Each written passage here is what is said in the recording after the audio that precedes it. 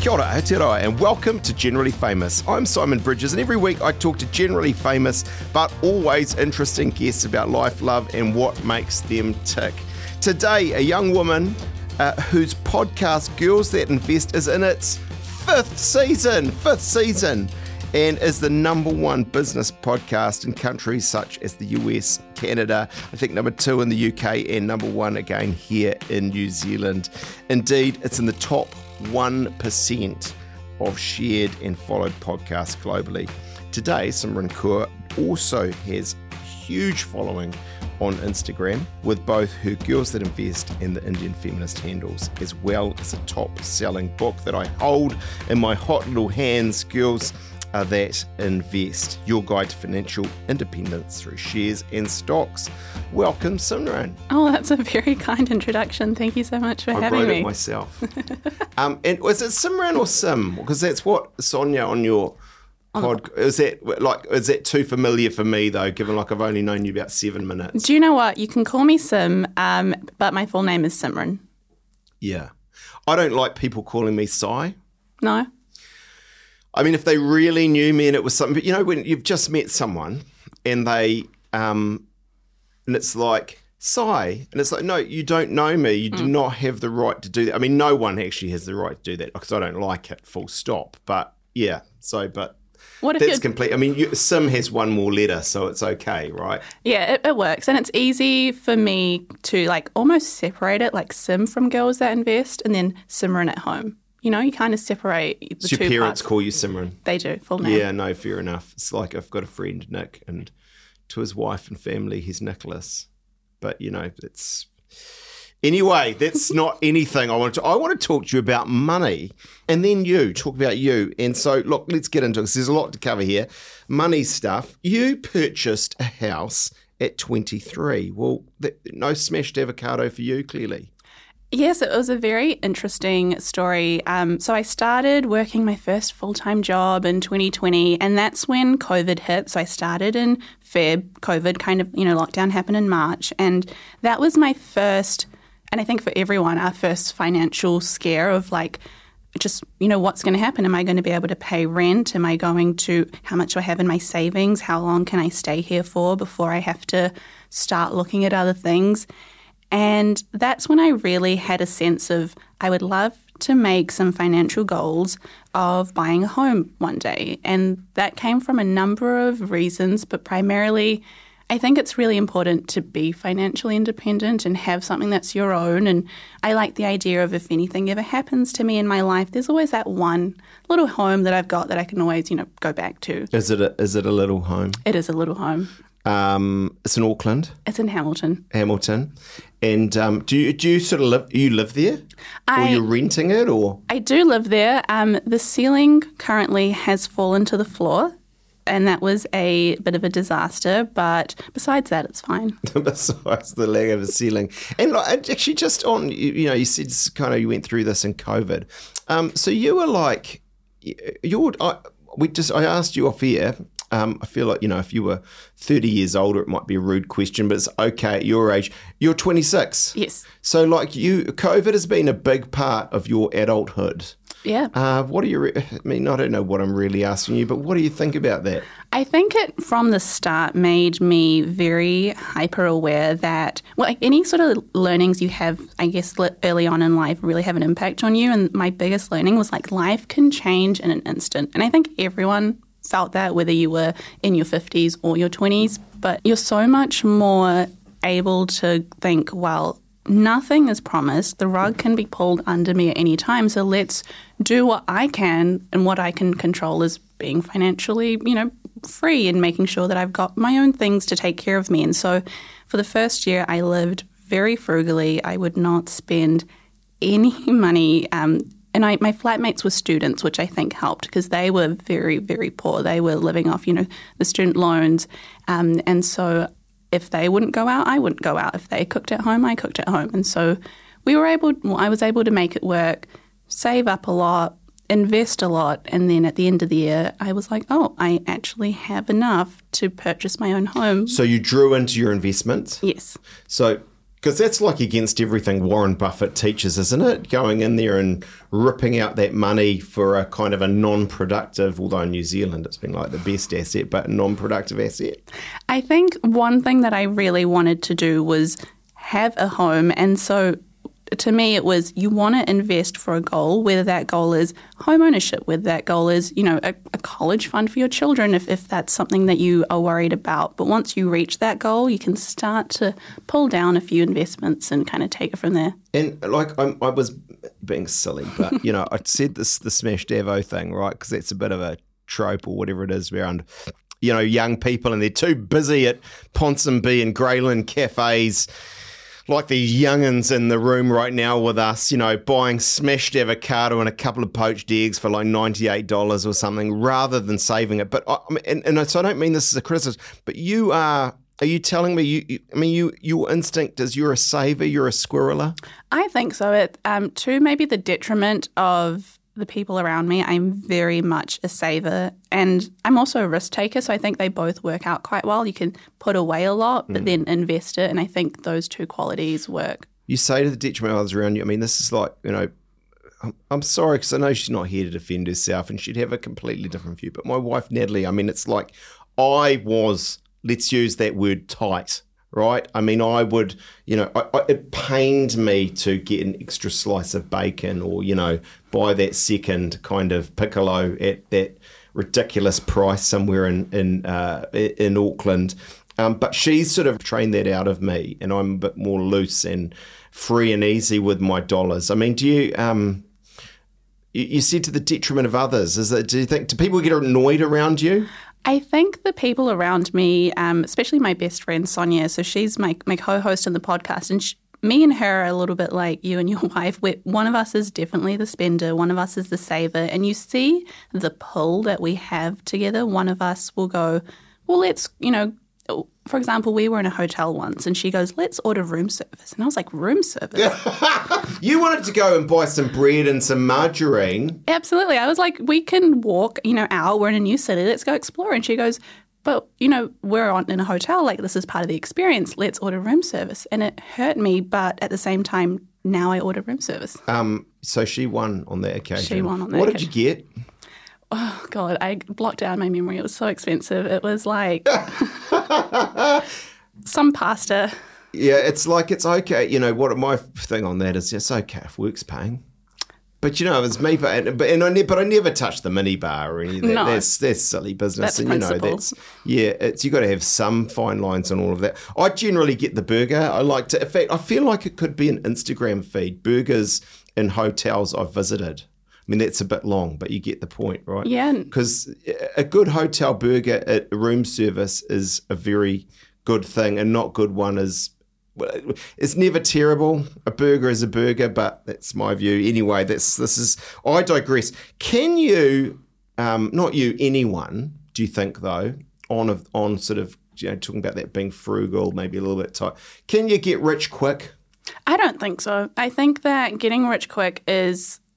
It's a term that gives me the ick almost. It's something that, it sounds good on paper, and obviously more people would be interested if you said, hey, here's how you do X, Y, Z, and you can make millions upon millions. But I think doing it slowly and doing it consistently will give you a much more realistic and better outcome, and it's more sustainable. And is it also true, like slow and steady in terms of investment and saving and all that, is it also true that it's actually less about the dollars in, and it's just much more what you do with it, right? So what I'm suggesting is, the person on 60 grand a year, if they are a regular, consistent saver and investment, will do better than the 150k a year person who's mucking around with their money. Oh, absolutely. And we see it all the time within our community because we're very lucky with the podcast listeners and the social media community. They share their numbers with us and they'll openly talk about it.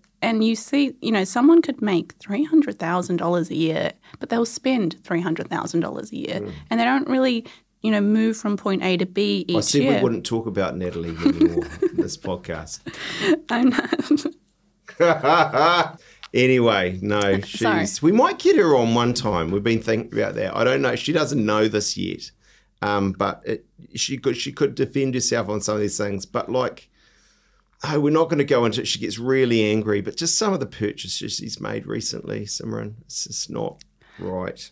See, I'm a firm believer of like value-based spending. And so it's the idea of rather than having budgets and being strict, because that works for some people, where you're like, look, this is how much I have and that's that. Value-based spending is, look, I value these three things. I value travel, I value, nice decor, like whatever it may be. And as long as what you're spending is aligning with what you value, I think that's fine. The difference is if you're saying, I want to purchase my first home, but you look through your bank statements and your spending isn't aligned with those values, then you've got to go, well, maybe something's got to change. Either what I want's got to change or how I get there has got to change. Yes. So if you really value that Dolce & Gabbana toaster. Absolutely. That can be okay. House, just on that for 1 second more, because I think, a lot of people say 23, she got it. She got a house on her own. Did you have family help?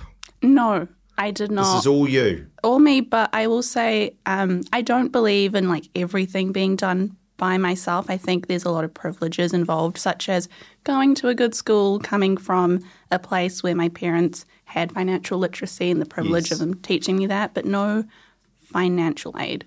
Good moral lessons and all that and know-how, but not the finances. And the other thing I just wanted to ask is I sort of asked you this already, but were you in a quandary at all where you sort of thought, because some of the investor friends I've got, they kind of look down on housing. It's terrible for New Zealand. We're putting all our money in that. We've got $1 trillion in housing, and what we need is real productive assets and so on. So it's better to be in shares and business and, as I say, things that are... Did you sort of sit there and did it pain you to take out your shares and to kind of be doing that, and the opportunity cost, I suppose I'm saying, or not so much because you thought, well, I need to live in this? Oh, that's such a great question. I think for my first, because I currently just have one home for my first, it was an easy, like, well, I need somewhere to live and I believe in diversifying, and you don't want it all in property and you definitely don't want it all in shares, but let's start off trying to move things, a little bit here and a bit there. We're starting to see a lot more of a shift as well, I think, with the younger generations who cannot afford property to begin with. They're kind of going, well, shares are the easier option or the lowest barrier of entry, so they start there. And then we start to see them, as time goes on, go, well, now that I have a little bit more, let's put a bit of it into property, but it's never property first. It's the sharesies phenomenon, right? So I think, I've joked with one of the founders about that in the Smashed Avo, but it's like for the price of that Smashed Avo, you can be in Apple or, any other stock for that matter. Westlake Girls and then university, where you became an optometrist. Yeah, very different to what I do now. Yeah, that is kind of weird. I mean, you like, if you just didn't know anything about you and you sort of picked up Girls That Invest, Simran Kaur, you'd say, I was going to say Chamber of Commerce. That's what I do in my day job. You'd say Bachelor of Commerce. Yeah, I started off at university, did optometry for 5 years. And one of the things in our degree is, which I thought was great, they encouraged us to take papers outside of your core curriculum. And so I took 2 within the university. One of them was like marketing. I was like, oh, this is interesting. And then in 2020, just before I began work, I took a certificate in financial markets through Yale. And I thought, this is interesting. Like, let's see what this is about. And it was so simple to me. And I kind of got angry. I was like, I spent my years and years and years thinking that money was difficult or that, the economy was hard to grasp, or how does insurance really work? And all of this stuff is so basic to me that I could relay this to a 5-year-old. Yeah. But for a lot of people, it does have a mystique, right, or a mystery, right? So intimate. It's funny. It's just all the, obviously former politicians. For some people, politics is like that. They don't want to discuss it anymore because they just don't get it. And fair enough. Your life's so short. You've only got so many time. It's just not, they can't, and for some people, money's like that, right? It's like this mysterious thing. But were you always interested in it? I had always had a keen interest on being the nosiest child in the room. Like, if I was at someone's home and they had a nice home, I would be like, hey, what do your parents do? Like, what did you do to get this? Like, that's so interesting. Or I would chat with my parents around like, well, why did you buy this car that was a lot cheaper for cash when you could have gotten like this nicer car? And then they'd go, okay, well, this is how like credit cards work and these are, car loans and all of that. So I've always been interested, but I think my true interest came from the fact that I got to see a lot of women around me grow up without money, and I got to see a lot of women grow up around me that couldn't leave certain situations or leave certain jobs, certain relationships, and I just knew that wasn't the kind of life I wanted. And I'm paraphrasing, but that's sort of one of your mantras, isn't it? That, women who can invest, that is a key to, gender equality. Oh, absolutely. Like, I don't think, the gender norms that we have could survive if every single woman said, well, I can actually just walk away because I've got my own place or I've got my own job. Yeah.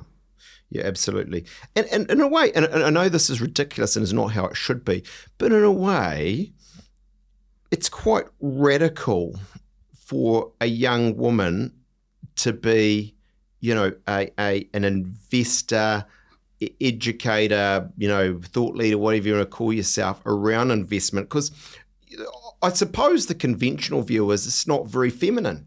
No, it's not. And I remember when we were first starting and we had hit, the charts around the world, and we had someone photograph us for a magazine, and the photographer was like, look, I don't mean to be rude, and it wasn't a rude question, but he goes, you don't look like you run the -- business podcast on investing around the world.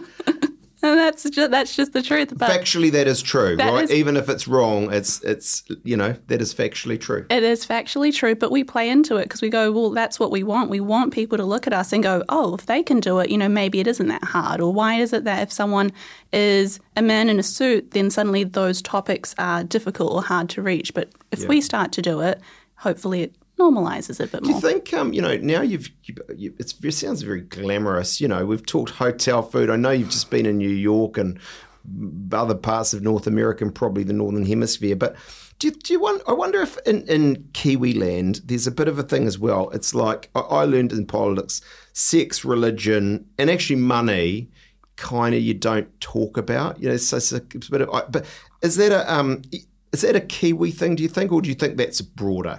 I think to some extent it's in every culture, but I think specifically in New Zealand we are such, and I love it, we're such humble people. We don't like to brag, and we definitely don't like to talk about money. If you could go to someone that has like the nicest home in Takapuna and you ask them like, are you comfortable? And they'll be like, yeah, we do all right for ourselves. Yeah, whatever.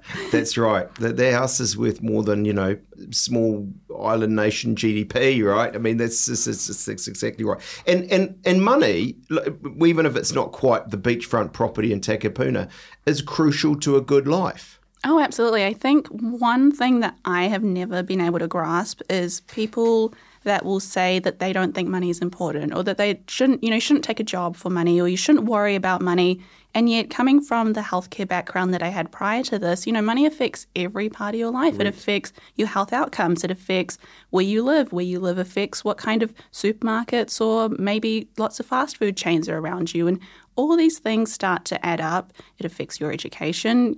I went to a public school, but by living in a nicer area, it was one of the best public schooling in the country, that it didn't even make sense to send us all privately. Schools aren't created equal. And look, on the health one, it is maybe a contentious fact, but I would say it's a fact that in New Zealand, if you're wealthy and you have certain kinds of cancer or diseases, you can get the treatments that will keep you alive that you simply cannot from the public system. Absolutely. So it's very important. Where do you think your interest then came from? You're basically saying to me it's because you're a nosy Parker growing up and you were curious. Absolutely. But you could have been curious about, I don't know, fixing cars, baking cakes, something else, but it was money. It was money because I just felt like it impacted every part of your life and it affected the choices that you made. And I thought to myself, well, I want choices, so I want to be financially independent.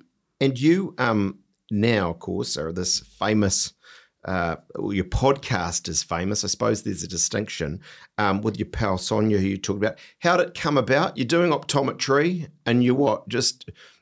Actually, I'm going to answer. Was it lockdown? Was it or what? It was lockdown. It was March the 13th of 2020, and the share market dropped quite significantly. And I remember waking up and looking at it and going, oh, well, this is great. Let me pour a little bit more money in as I usually do every week, but maybe a bit more this week because it's a good thing that the share market has dropped. And then I went about my day and noticed everyone around me was going, oh my God, it's terrible. Or, things have plunged, billions have been wiped off. And I went, oh, there's such a difference between what's happened and how maybe people should react and go, this is a great opportunity, and maybe the fear-mongering that we feel because we don't have the knowledge around it. And so I thought, well, every single person I know, man or woman or of any gender, they were all wanting to learn how to invest. They were all going, a lot of my friends had also just graduated and, speaking to my education, they were all doctors and pharmacists and lawyers. And so there were all these smart people who still didn't know how to invest. And I thought, well, if no one's teaching us, then it's not even trickling down to any part of this country, let alone other parts of the world. So why don't we just start an Instagram account, start a podcast, just talk about our experience, what's a fund, what's an ETF, just the real basics, and we'll do it for a year and see what happens. It occurs to me just listening to you and what we were talking about before about education and so on. There's actually a real case for financial education at schools. I mean, the problem is, what do you get rid of? Cut out English or science or something. You're not going to do that. But, but there is a real case for it. Anyway, that was just a little value add I thought I'd add into this podcast. Where's the content for your podcast come from? Is it hard work every week? Holy heck, what am I going to find this week to put on? Before Girls That Invest, I think I had found my love of content creation and started, making stories and sharing pieces of bite-sized facts with people. Because prior to this, I ran a company called The Indian Feminist, and it was a South Asian sort of service where we would talk about hot takes or, why is it that we still have dowries, but they're kind of sugar-coated in, when our daughter gets married, we buy her and her husband a home, or we buy them a nice car, things like that. Or why are, male children still preferred to some degree. And so that was your first? That was my first, media company that I ran, and that was amazing. We made big following too, right? I mean, You've got some of these big names that follow you, and which is always good to then get more people following you. And what's the sort of following of because that's still going? That's still going. That was back when it started. It was around 300,000 on Instagram, which was a lot back then. I think that was an interesting time, and that made me learn. I remember one post we received 1 million likes or reaches or something, and I Amazing. thought, wow, you can reach that many people through social media. You can start having a real impact. And so when Girls That Invest came around, I kind of had, the savviness to go, well, I can use the exact same formula on that to this, and content just comes quite naturally to me. But I think it's just, if you enjoy what you do and you can break it down easily, you'll always have something to talk about. Yeah, and so some of it's quite sort of, I don't want to say nerdy, but let's say nerdy. You can call it nerdy. And investment sort of, not geekery, important stuff, but, let's say earnest as well. But then some of it is quite practical. I like your sticky money Mondays, right? I mean, here's some of the ones in recent past. Help, should I feel guilty for earning more than my husband? Help, should I quit my job because of my boss? Help, am I my boyfriend's sugar mama? There'd be a bit more of that than people think. Anyway, help, how do I convince my brother to get a prenup? And then you and Sonia sort of work through those issues in a sometimes humorous, but also get to some points around that. Yeah, I think it's really interesting. We try to do 2 a week. One is like the serious, let's break down the ways that ETFs work, and then we thought it'd be great if we can actually provide some helpful tips that are more relationship based, because we start to notice most of people's money problems aren't necessarily, I need more money or I spend too much. Those are things somewhat how to fix, but it's the relationships around money that really get sticky.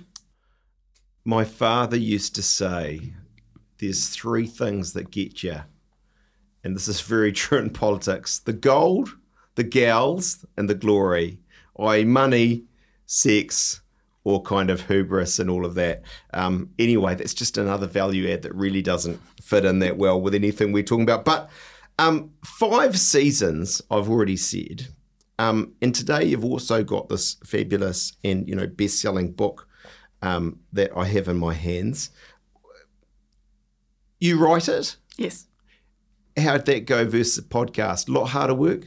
I'll be honest, I feel like I wish I could say it was really hard and it was like treacherous, but it was really fun. It poured out of you. It poured out of me. I was very surprised. But I guess if you talk about it all the time and if it's your pride and joy, it was pretty simple to do. I sort of feel like that sounds so pompous, Yeah, this Kiwi I'm so thing, but sorry. I've got a book myself, National Identity at all good booksellers.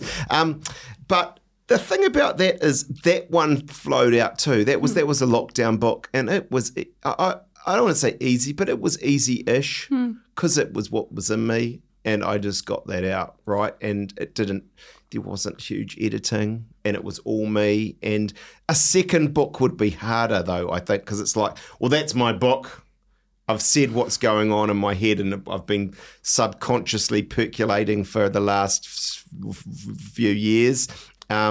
Whereas I suppose for you though, that's not true. You could pump out another bestseller on financial stuff, shouldn't you? Couldn't you? Oh, I don't know. I think it was a one-hit wonder, I'll be honest. We got really lucky, and I think one of the things that I was really scared of, which is, I guess, a good problem to have, I remember the pre-orders started coming in and I went, oh my goodness, I don't know if I wrote a good book and now all these people are buying it. Like, what if they read it and they hate it? And more pre-orders were coming in. I was like, stop it, stop buying the book. Pressure, but That's so Kiwi. That's very Kiwi. We sold 30,000 copies and I was very stressed out about it. I mean, that's amazing. Bestseller in New Zealand's like 5. If you did 10, you've smashed it out of the park. Far out. What's it at now? It's it just hit 30,000. We launched it in July, so it's been out. No, I mean that's in New Zealand terms that is many, many times bestseller. What do you describe yourself as today? I said influencer earlier, but what are you? As a job, or yeah, I just feel like what do you do in the day? That's a Not good what question. do you, but what do you have a word or set of words what would you put on a business card? See, no one has business cards anymore, by the way. They're not No. sustainable. No. I'm very glad about that because business cards to me mean work. Yeah. People will email you with shit. See, I've never used a business card in my life. I feel like that's maybe the older generation. Yeah, thanks for that. Cutting. Burn. I think we use Instagram or LinkedIn. It's just the easier way to go. But and title? My title, I guess. Simran Kaur. I don't know. I think I struggle with that. I used to write podcaster when you fly out on the plane and you have to put in what you do. And then at customs, they'd be like, what podcast? And so I stopped using that. I suppose, and you know what I think also happens? You get to a point where it's like, well, you've made it. You've got the big book. You've done the TEDx. You've got the podcast and the Insta following. So you kind of maybe don't need the title as much as others. I'm going to ask you a cheeky question. Are you a millionaire? Yes. It's all right. 26, millionaire. It's not bad. Everyone else in the room's jealous. In terms of money, they're folding their arms with a huffy face. In terms of money and investment, let's be serious for a moment here. Let's ask some serious investment questions. What are your all-time favorite investment books or gurus? Like, give us, like, if someone's saying, oh well, I want to be a millionaire at 26 as well, and I want to bone up on all this stuff the way you have. What should we be reading? I found that obviously, and this is probably a little bit cheesy, but Warren Buffett was a really great starting point when I was younger, just because I think he's one of the people that can simplify it down to the point where it didn't feel as intimidating. I remember reading Benjamin Graham's book, which is that big, thick, intelligent investor book, and it was so hard to read, and I just thought, well, this is not for me, and I threw that book to the side. And there's this investor called Cathie Woods who she was known as the last ethical trader on Wall Street. She was fired for kind of picking up in 2008 that maybe they weren't doing the best for their investors during the decline. And it was really interesting to watch her talk about the importance of money and the importance of female freedom and also just financial literacy and just having those people that you could look up to and go, wow, like, it's not that hard, or if they can do it, maybe I can do it, was really key to me. I'm reading this really cool venture capitalist book at the moment because I'm possibly about to embark on some crazy things to get rich quick, which I know doesn't have. But my only point is that it's quite different. There's different. That's very different from the Buffett way of life, which is kind of tried and true.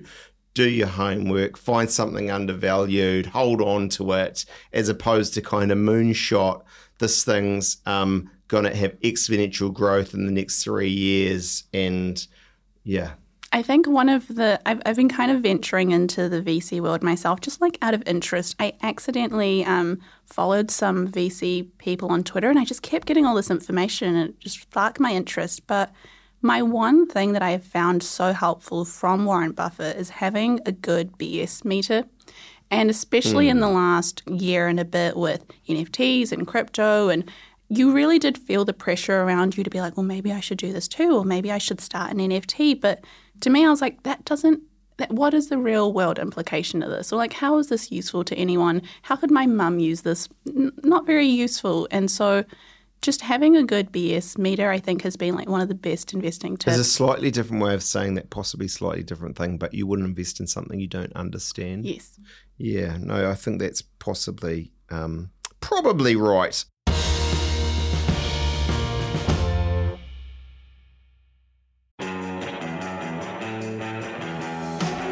Kia ora, I'm Adam Blair. I played the great game of rugby league for the Storm, Tigers, Broncos and the Mighty Warriors. And I'm Goran Paladin, sports presenter and rugby league fanatic. I won a World Cup too. I played 51 tests for New Zealand. Yeah, he's a national treasure, people. Come on. Blairy and I, we're joining forces for a brand new rugby league podcast called League of Our Own. Each week we talk Kiwis across the NRL and of course everything was. All the big names, the big stories. And some of my own stories too. Well, if we can make them fit. We'll make time.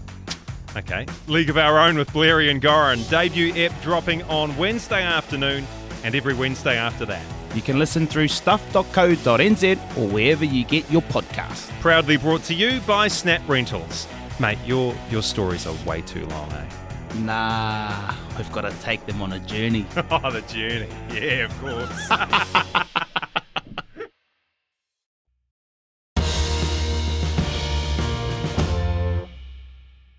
What about your daily sort of research regime?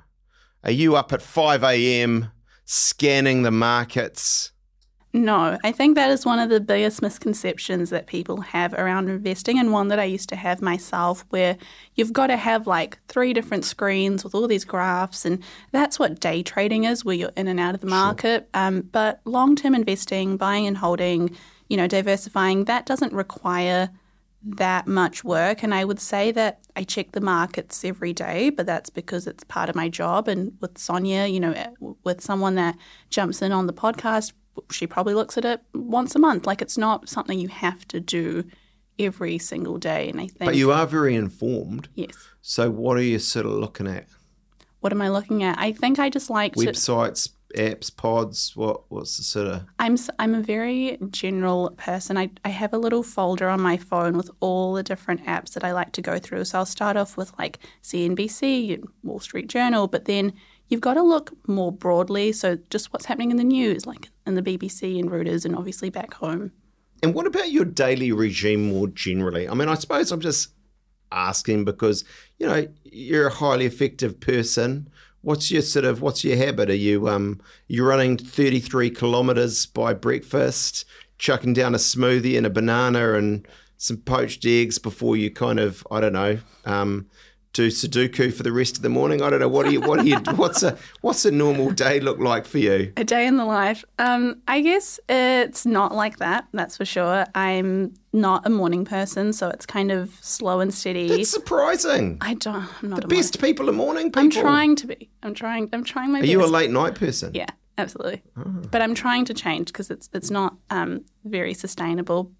I guess, the things that I do behind the scenes, I don't think people really get to realise or see this, but to run a media company that puts out podcasts and social media content and workshops and stuff, it involves a lot of just trying to understand who you're talking to and trying to understand your community or your customers. And so I spend a lot of time kind of in their talking to people and understanding what do they want next, because in a world of social media, things dry up really quickly, and you could do one thing really well, but our attention spans just get shorter and shorter, and so I spend a lot of time, I guess, trying to hold on to people's attention. Yeah, I think there's something in, that shorter and shorter thing. There's something in sustained reading and learning. I try and do that, put the phone on flight mode and, actually sit down and try and learn something rather than just kind of flicking through various things. Anyway, that's just another bit of value add. No, I find that really interesting, because if you think about it, especially with TikTok, if you're on TikTok for an hour, you've just spent an hour consuming things for 6 seconds at a time. And imagine doing that constantly every day. Yeah, I don't know. I mean, the only thing that gets me is Instagram drum stuff, right? All these dudes and dudettes drumming. Is that what your For You page shows? Well, I actually don't have Instagram on my phone, but so just, it'll be 10:15, 8 p.m. and I want to go to sleep because I'm a morning person. And so I start on those on Natalie's phone. I get sucked into a world, and then the algorithm's got you, and you're getting more, 14-year-olds doing some Led Zeppelin or something, or Phil Collins. It's amazing. I love it. It is. It's a lot. And that's how it sucks you in. And then it's 11:15. And then you're a zombie. And then you don't sleep as well because of those lights flashing in your eyes. And anyhow, are we inevitably heading towards a recession? I feel like we've missed it, but you probably are going to start to see it happen in the States. And I feel like there's a saying I love, which is when America sneezes, the rest of the world gets sick. And I think that will definitely have a flow-on effect. American, possibly China these days, but I think that's right. What's your general advice at the moment in a sort of whether it's recession or not, tough time, bear market, as you people in the know would say, around investment? I think one of the biggest misconceptions that we see when it comes to investing is that you've got to change it up very quickly based on what the market is doing. And if it's down, you should change it. And if it goes up, you should, sell off. But the way I invest and the way Sonia invests is we kind of call ourselves nana investors, where it's kind of the same no matter what's happening. And if it's, a little bit lower, we're still putting the same amount of money away every month, and it's still in the same things. And you've got to, maybe from a personal finance point of view, have a bit more, emergency fund saved up as cash if, something happens with your job, or perhaps making sure that, there's other areas of your life where your debt is being taken care of a little bit more carefully, as inflation is, I don't think I'm surprising anyone, quite high right now. But besides, this recession, I don't really think there's much different that we'll be doing. And so my understanding of what you would say is, so someone's out there, they're 25, they've got no dependents, blah, blah, blah. They earn $600 a week, or that's probably below minimum wage, I don't know, whatever, $800 a week. You're basically saying, look, have a think it through. If you can, it might be $50 or it might be $75 that you can invest. And is your approach funds? I get the sense you're more interested in these managed funds than the individualised stocks, or have I got that? Run me through that and what the pros and cons sort of are. So again, kind of coming from my healthcare background before I got into this, the way that my brain thinks is there research behind it? You'd never want to go to an optometrist or a doctor that gives you a drug because they go, you know what, I want to try this on you, see if it works. It's if there's 5 studies behind it, we give you the drug. And it's the exact same with my investing strategy. And so a lot of people end up being surprised that this research shows that trying to individually pick and choose companies is not very sustainable in the long term, and you're probably better off putting it away in managed funds, putting it away in ETFs and index funds. There was a study that looked over 15 years of professional fund managers, so these are people that do it for a living, only I think it was like 2 to 8% of them bet the market average by individually picking and choosing. How do I know nothing about what you're talking about. I'm sitting there, I'm like, what is an ETF? How would I start this process? I think starting this process would begin by understanding that it is impossibly hard to try and pick a winner of individual shares. And so you're better off putting that time and energy into living your life and instead focusing on putting it into a fund, which is like a basket. It's got lots of companies in it. And if one or two of those companies go up and down, it doesn't really matter because you're filled up with so many different brands in there. Risk, what sort of risk would you, let's say, I can't remember what age I was putting this person at, but let's say they're the same age as you, 26, and they're starting it. Should they go higher risk? I think because they got longer time. Oh, I think if it all turns to kaput, they're not about to retire, so... I think it's a personal choice because at that point, you might have someone that goes, well, I've got all this time, but I'm scared, like when that money goes up and down, I can't sleep at night. That's probably not the kind of person that should be putting their money into investing. And if we say investing's like a big pie, portfolio, let's go apple pie. I love it. A big apple pie, how are you slicing that pie up?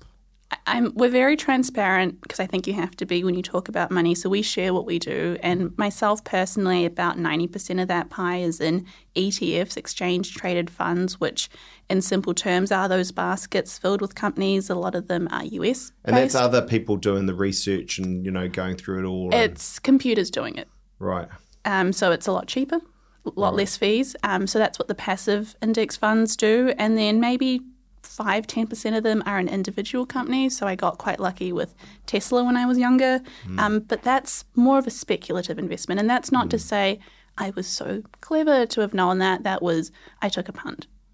Are there sectors you like more than others and some you like less than others? I think I find tech very interesting, but I think that's also just... It's exciting, it grows quickly, it crashes quickly, it's more fun, but it's not the long-term investing style that I would pick personally. What about, tech? And you sort of, going on your back, you like those kind of tried and true ones in Kiwi terms like health and, I don't know, what's some other ones, energy? Some of those. So what I like to do is by putting it in something like an ETF, they kind of cover all the sectors, and so it doesn't... I'm not putting in my personal bias around, well, I like this, so hopefully it will do well. Something like an S&P 500, top 500 companies in the States, it's got the tech, it's got the healthcare, it's got the education, it's got the boring banks, it's got a bit of everything. So final money question before I put every aspect of your life under the microscope and deeply analyse you. No, we won't do that. But do men or women invest better? Funnily enough, women do invest better, and I feel like that's a sexist thing to say. See, I don't think it is. If I said it about men, it would be. Well, if it's a fact, you can always back up a fact by saying this is what's happened. Okay, give me the evidence. So studies have shown, Fidelity did a study, it was over, I think, 10 million investors, and they found from 0.4% to 1% returns are higher with female investors. And that comes from the fact that they just tend to not jump in straight away. I mean, this is really generalizing here, but they don't jump in straight away, and they kind of get the know-how first, and then they go, okay, I'm going to invest this much every month. I'm not going to check my portfolio as often. I'm not going to change how I invest based off the news. And those three traits make a good investor, whether you're a man or a woman. Gotcha. Now, the internet is filled with stuff on you and money, but next to nothing about you personally. I suppose, is that intentional? Is this because you sort of, you're modest, or you sort of haven't kind of... I don't know. What do people want to know? I don't know what... I don't know. I just, I think I had to work quite hard to even work out you went to Westlake. It's very, so, you've given, how many media interviews do you think you've given? Oh, I have no clue. When we started, one of our goals was to just get out there. And so if we got a request, we would just take it. We'd kind of just take, whatever would come. So probably hundreds. Yeah, well, this is my point, right? I mean, Google me and just about anything, and I will have said something about it in my personal life. I mean, maybe I'm at one end of the spectrum, but there's very little on you.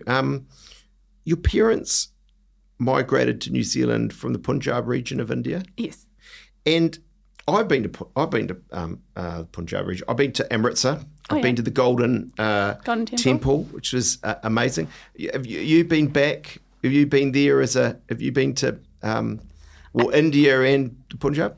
I was born there. We moved when I was 2, and then we've been back a few times over the years.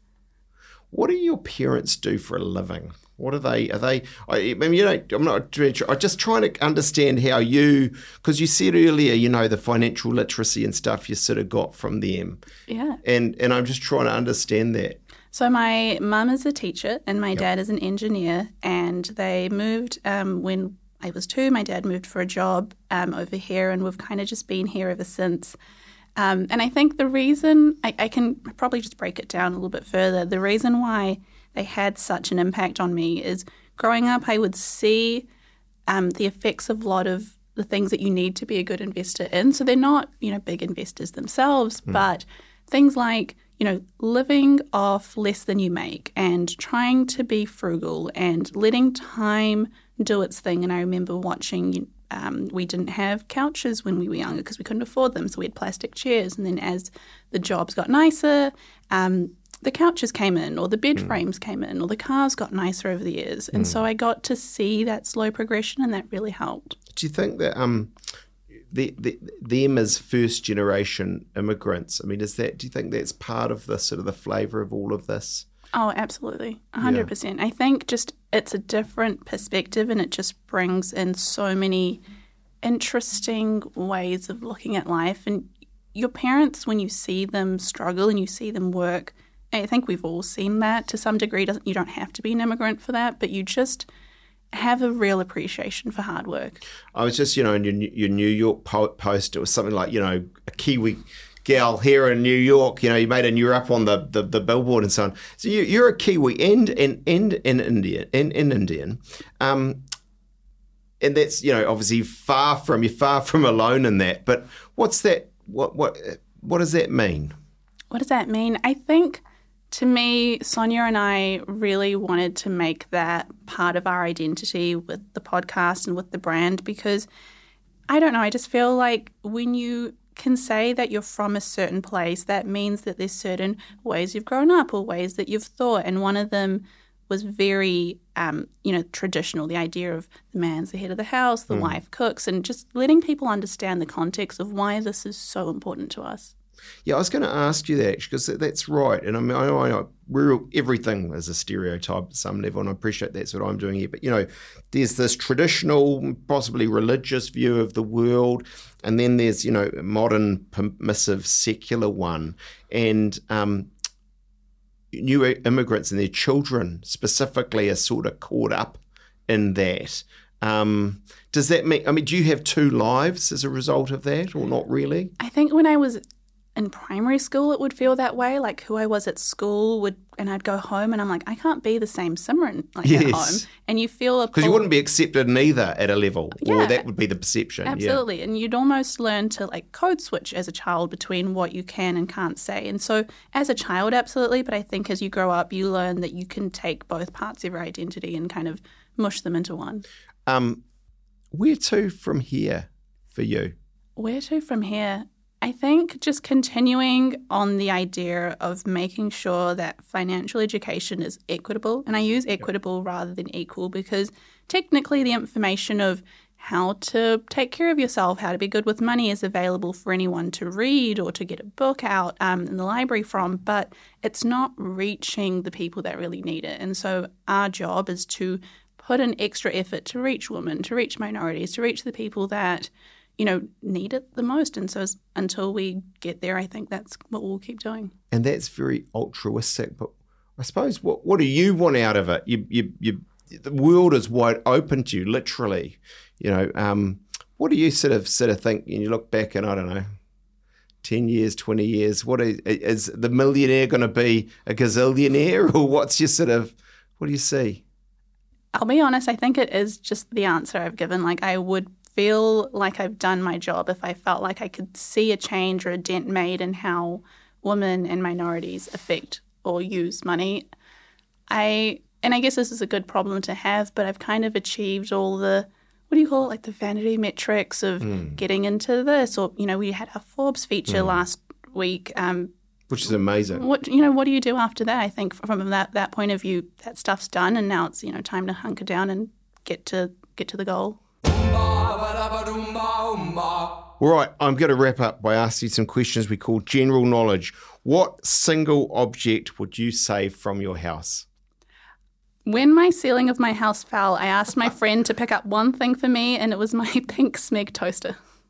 Amazing. As long as it's not Dolce & Gabbana, because they're Smeg also and very expensive. But if they've got value to you, there's nothing wrong with it. What's the best night out you've ever had? Oh, I think... Do I have one? I don't think I have one. In the hotel? I think Taken? I think the best night I had was the first night with Sonia in New York. She was so sick, and we just ended up watching Hallmark movies, and they're terrible. What are they? Hallmark. They do movies. Right. Yes. The gift cards, and they're just super budget. They're so cringy and cheesy, and we just spent all night watching them. Love it. What's the best advice given to you and who gave it? I can't remember who gave it, but I think the best advice I've been given was to fail upwards, and that just has made such an impact. So how do you sort of do that or live that? I think by starting things. A lot of people ask me, well, you've done a lot in the last couple of years. How did you do it? And I think, as cheesy as it is, I had the idea, but I'm not the first person that's had this idea, I'm sure. We have ideas of what's next? Or maybe we should do this, maybe we should do that. By being the person that is naive enough to action them, I think you get further ahead than maybe the person that's perhaps smarter than you, but is so caught up in their own head about, well, what will people say? How do I do it? How do I start it? If you just keep failing upwards, you end up, getting ahead. Who would you most like to be trapped in a lift with? Probably Michelle Obama. Amazing. I'd love to meet her. I think that's the only way I'll get to interact with her. If we accidentally get stuck in a lift, that'd be good. Do you think I just wonder with someone would you think you'd be intimidated? Of course. Yeah. Of course. I don't think I'd show it, but I'd definitely feel it. Yeah. If you could be any animal, what would it be and why? I'd be an elephant. They're so cool, and no one suspects that they're so smart, and they pull pranks on people. It's so funny. Simran, Kaur, thank you so much for coming on Generally Famous. You've been listening to Generally Famous, a Stuff podcast. There's a new episode every Wednesday. You can listen to them all at stuff.co.nz/generallyfamous or wherever you get your podcasts. In fact, if you follow us on Apple or Spotify, any of the podcast apps, in fact, you'll get the latest episode automatically. Sounds good, right? Thanks to my producers, Chris Reed and Jen Blank, and audio editor, Connor Scott. I'm Simon Bridges. I really appreciate you listening. If you like this podcast, please support our work. Visit stuff.co.nz/support. If you don't have time to read the in-depth stories, or you just prefer to listen instead, The Long Read from Stuff is the podcast for you. Each week we showcase one of our excellent pieces of journalism, telling important or entertaining stories from the world of crime, sport, history, culture and more. You also get to hear from the journalists themselves about how they uncovered the story and how it came to life. So for your weekly dose of long-form journalism, beautifully read, subscribe to The Long Read from Stuff wherever you get your podcasts.